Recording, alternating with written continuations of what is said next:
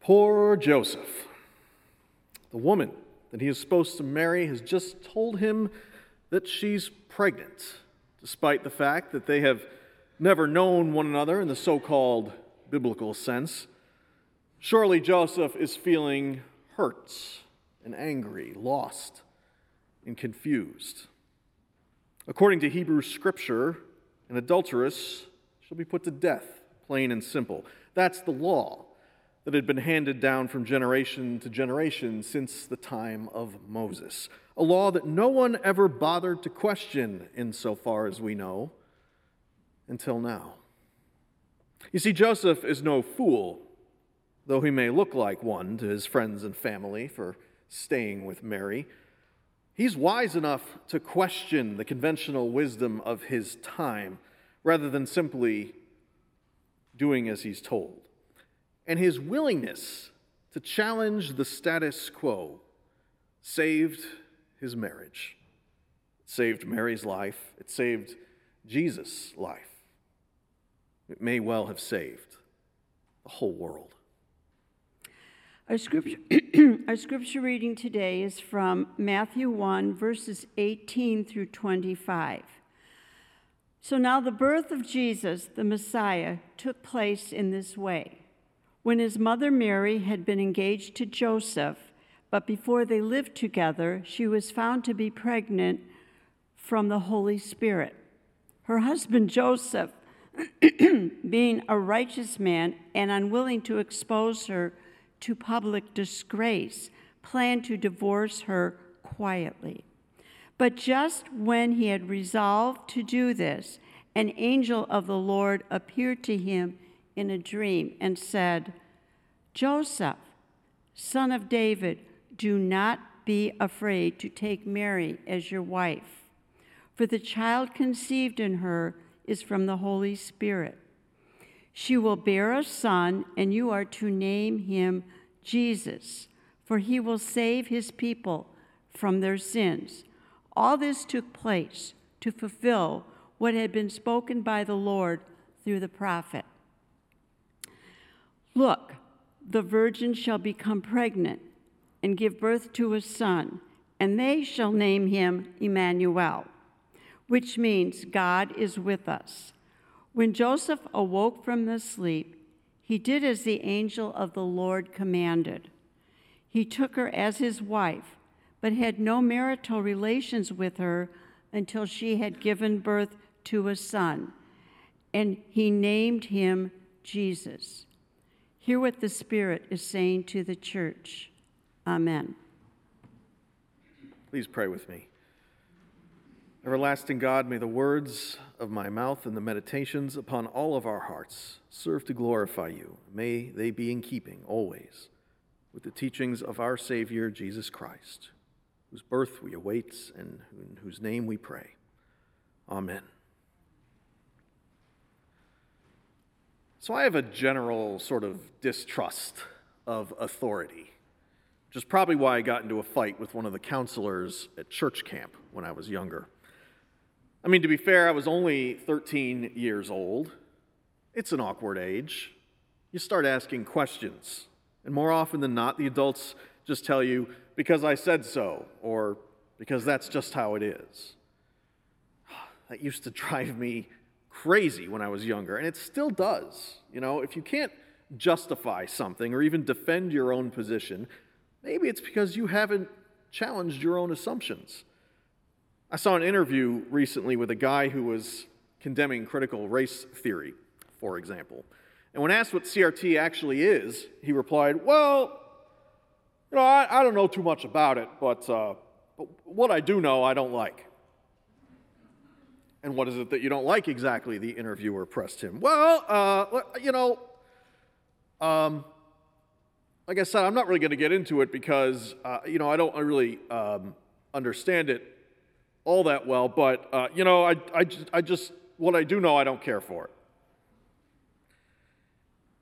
When I was a kid, I suspected that a lot of the adults around me were just repeating their inherited assumptions or things they'd heard on television without giving it much thought for themselves. And as an adult, I realized that much of the time, I was right. Back to church camp, I can remember being assigned kitchen duty one evening, and I was given the job of handling all the place settings. "Oh no, dear," one of the volunteers corrected me in a patronizing tone of voice. "The knife goes on the right side of the plate, followed by the soup spoon, and the forks go on the left, with the salad fork being the furthest to the left." I stared at her, and she continued, "You see, you work your way in from the outermost implements as the different courses are served." Now, this was the first time in my life I had ever heard of anything like this, that silverware was supposed to be arranged in a specific order, and I actually thought she was joking. Now, I'm sure my mother would tell you that she taught me all about such things, and it's entirely possible that she did, but apparently I wasn't listening. "Okay, sure," I laughed as I continued to leave the knives, forks, and spoons in random configurations, as if trying to baffle future archaeologists attempting to decipher their meaning. "No, seriously," the older woman insisted. "That's not how it's done." "Well, why does it matter?" I asked her. "Excuse me?" she inquired, her large smile beginning to waver. "I mean, in the grand scheme of things, does it really matter where the knives and forks are?" I asked. Insisting that they be placed in some specific order seems awfully arbitrary. I mean, if you had 100 different forks, I can see the value in organizing them somehow and, creating some kind of a system. But there's only 2, so it's not like they're hard to find. And really, I pressed her, why do you need 2 forks at all? "Well," she started to reply, beginning to look a little put out. "Well, that's just how it's done." "But why?" I pressed her. "Why not just use 1 fork for the salad and the main course? And for that matter, why not begin with the silverware on the inside and work your way out?" I could tell she was beginning to get angry, that this was a hill she was prepared to die on, but I'd already thrown down the gauntlet and I couldn't back down now. "Why not eat my salad with a spoon if I want to?" I protested defiantly, waving a spoon in the air. "It's a free country." "Because," she growled through gritted teeth, snatching the spoon from my hand and laying it neatly beside the butter knife on the table, "that's not how it's done. Now do it right," she shouted before storming back into the kitchen. Now, looking back, I realized that this episode was a formative moment in my life, a core memory that solidified my need to question everything. Now, in hindsight, I can admit that I acted like a jerk about it, that I probably should have just let it go and done as I was told. But I hadn't, and I had poked at the facade, and I had found that there was nothing underneath. No explanation, no rationale.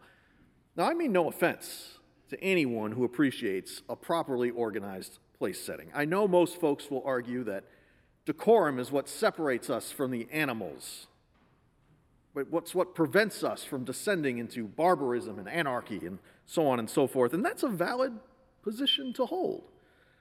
Just don't tell me because I said so, or because that's how it's done, because that just tells me that you haven't really given it much thought. Now, if I have offended anyone by questioning the utility of the salad fork, rest assured I got my comeuppance many years later. I can remember being on a date with a young woman when I was in seminary and picking up the wrong fork to eat my salad.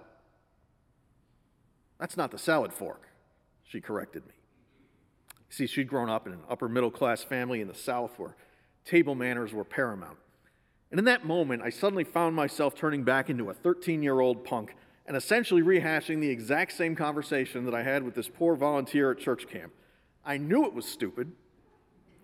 I knew I was being obnoxious, and I should have just let it go. But once I'd gotten started, I couldn't help myself. "Why not eat my salad with a spoon if I want to?" I asked this poor girl, waving a spoon in the air. "It's a free country." After a long pause, she set her fork down in its proper place at the table and replied, "I just don't think this is going to work out."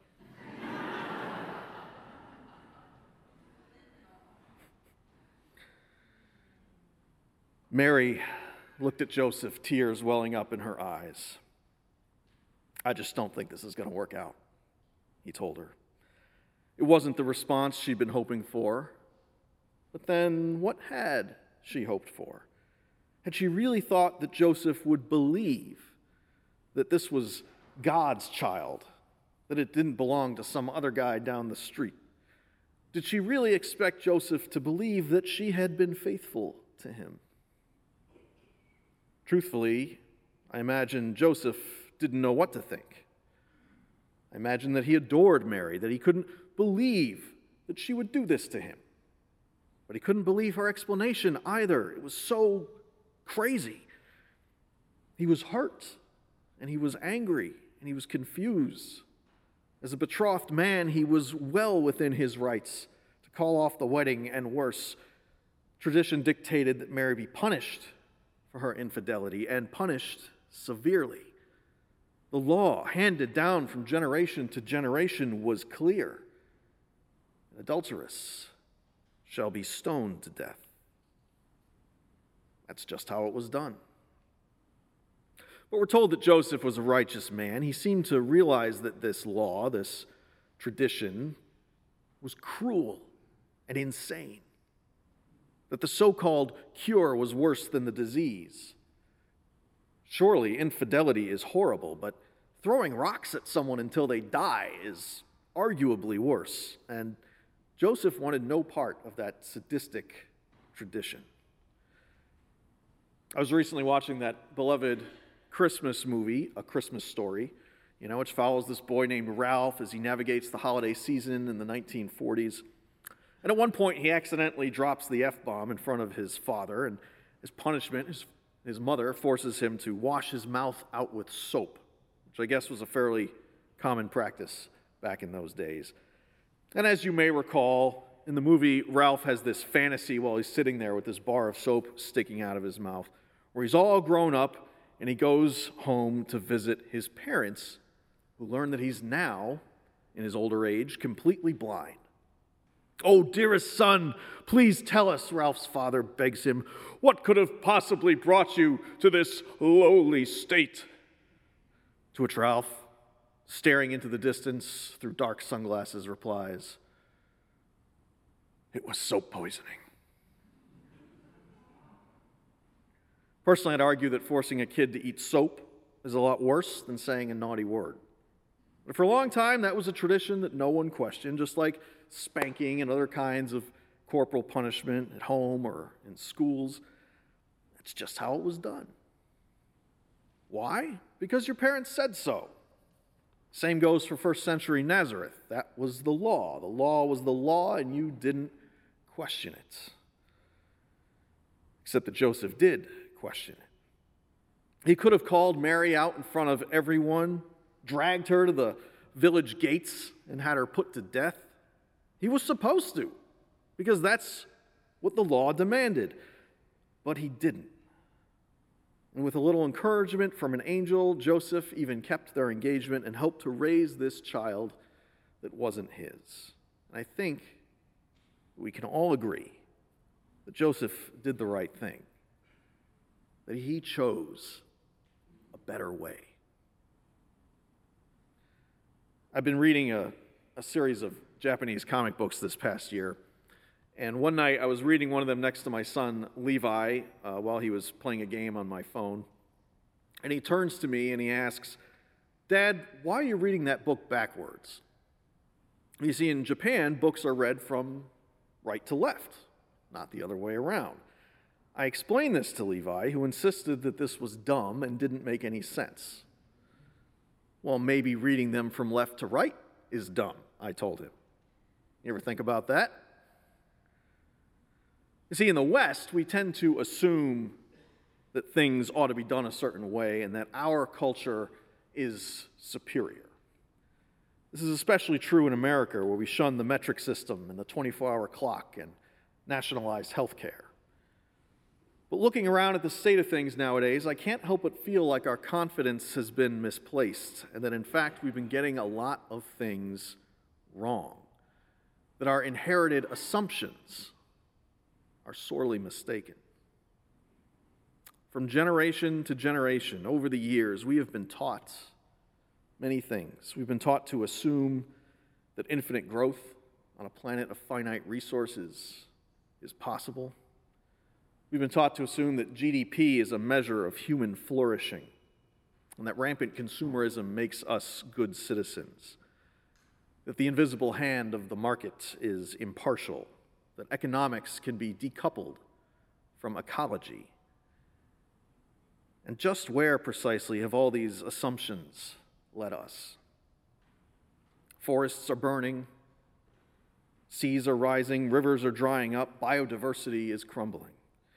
There is plastic in our rain, our blood, our neonatal tissue, in the womb. It's recently been 60 degrees outside in December. And that's just the environmental impact of our assumptions, to say nothing of the inequality, the disparity, and the violence that these assumptions also create.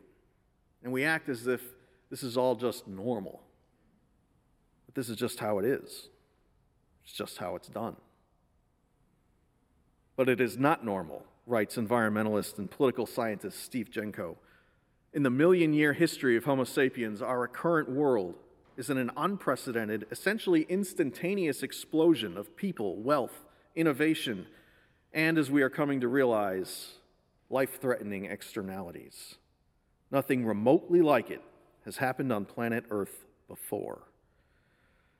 Now, Jenko isn't just sort of referring to, 2022. He's talking about the meteoric rise of industrial civilization over the last 200 years.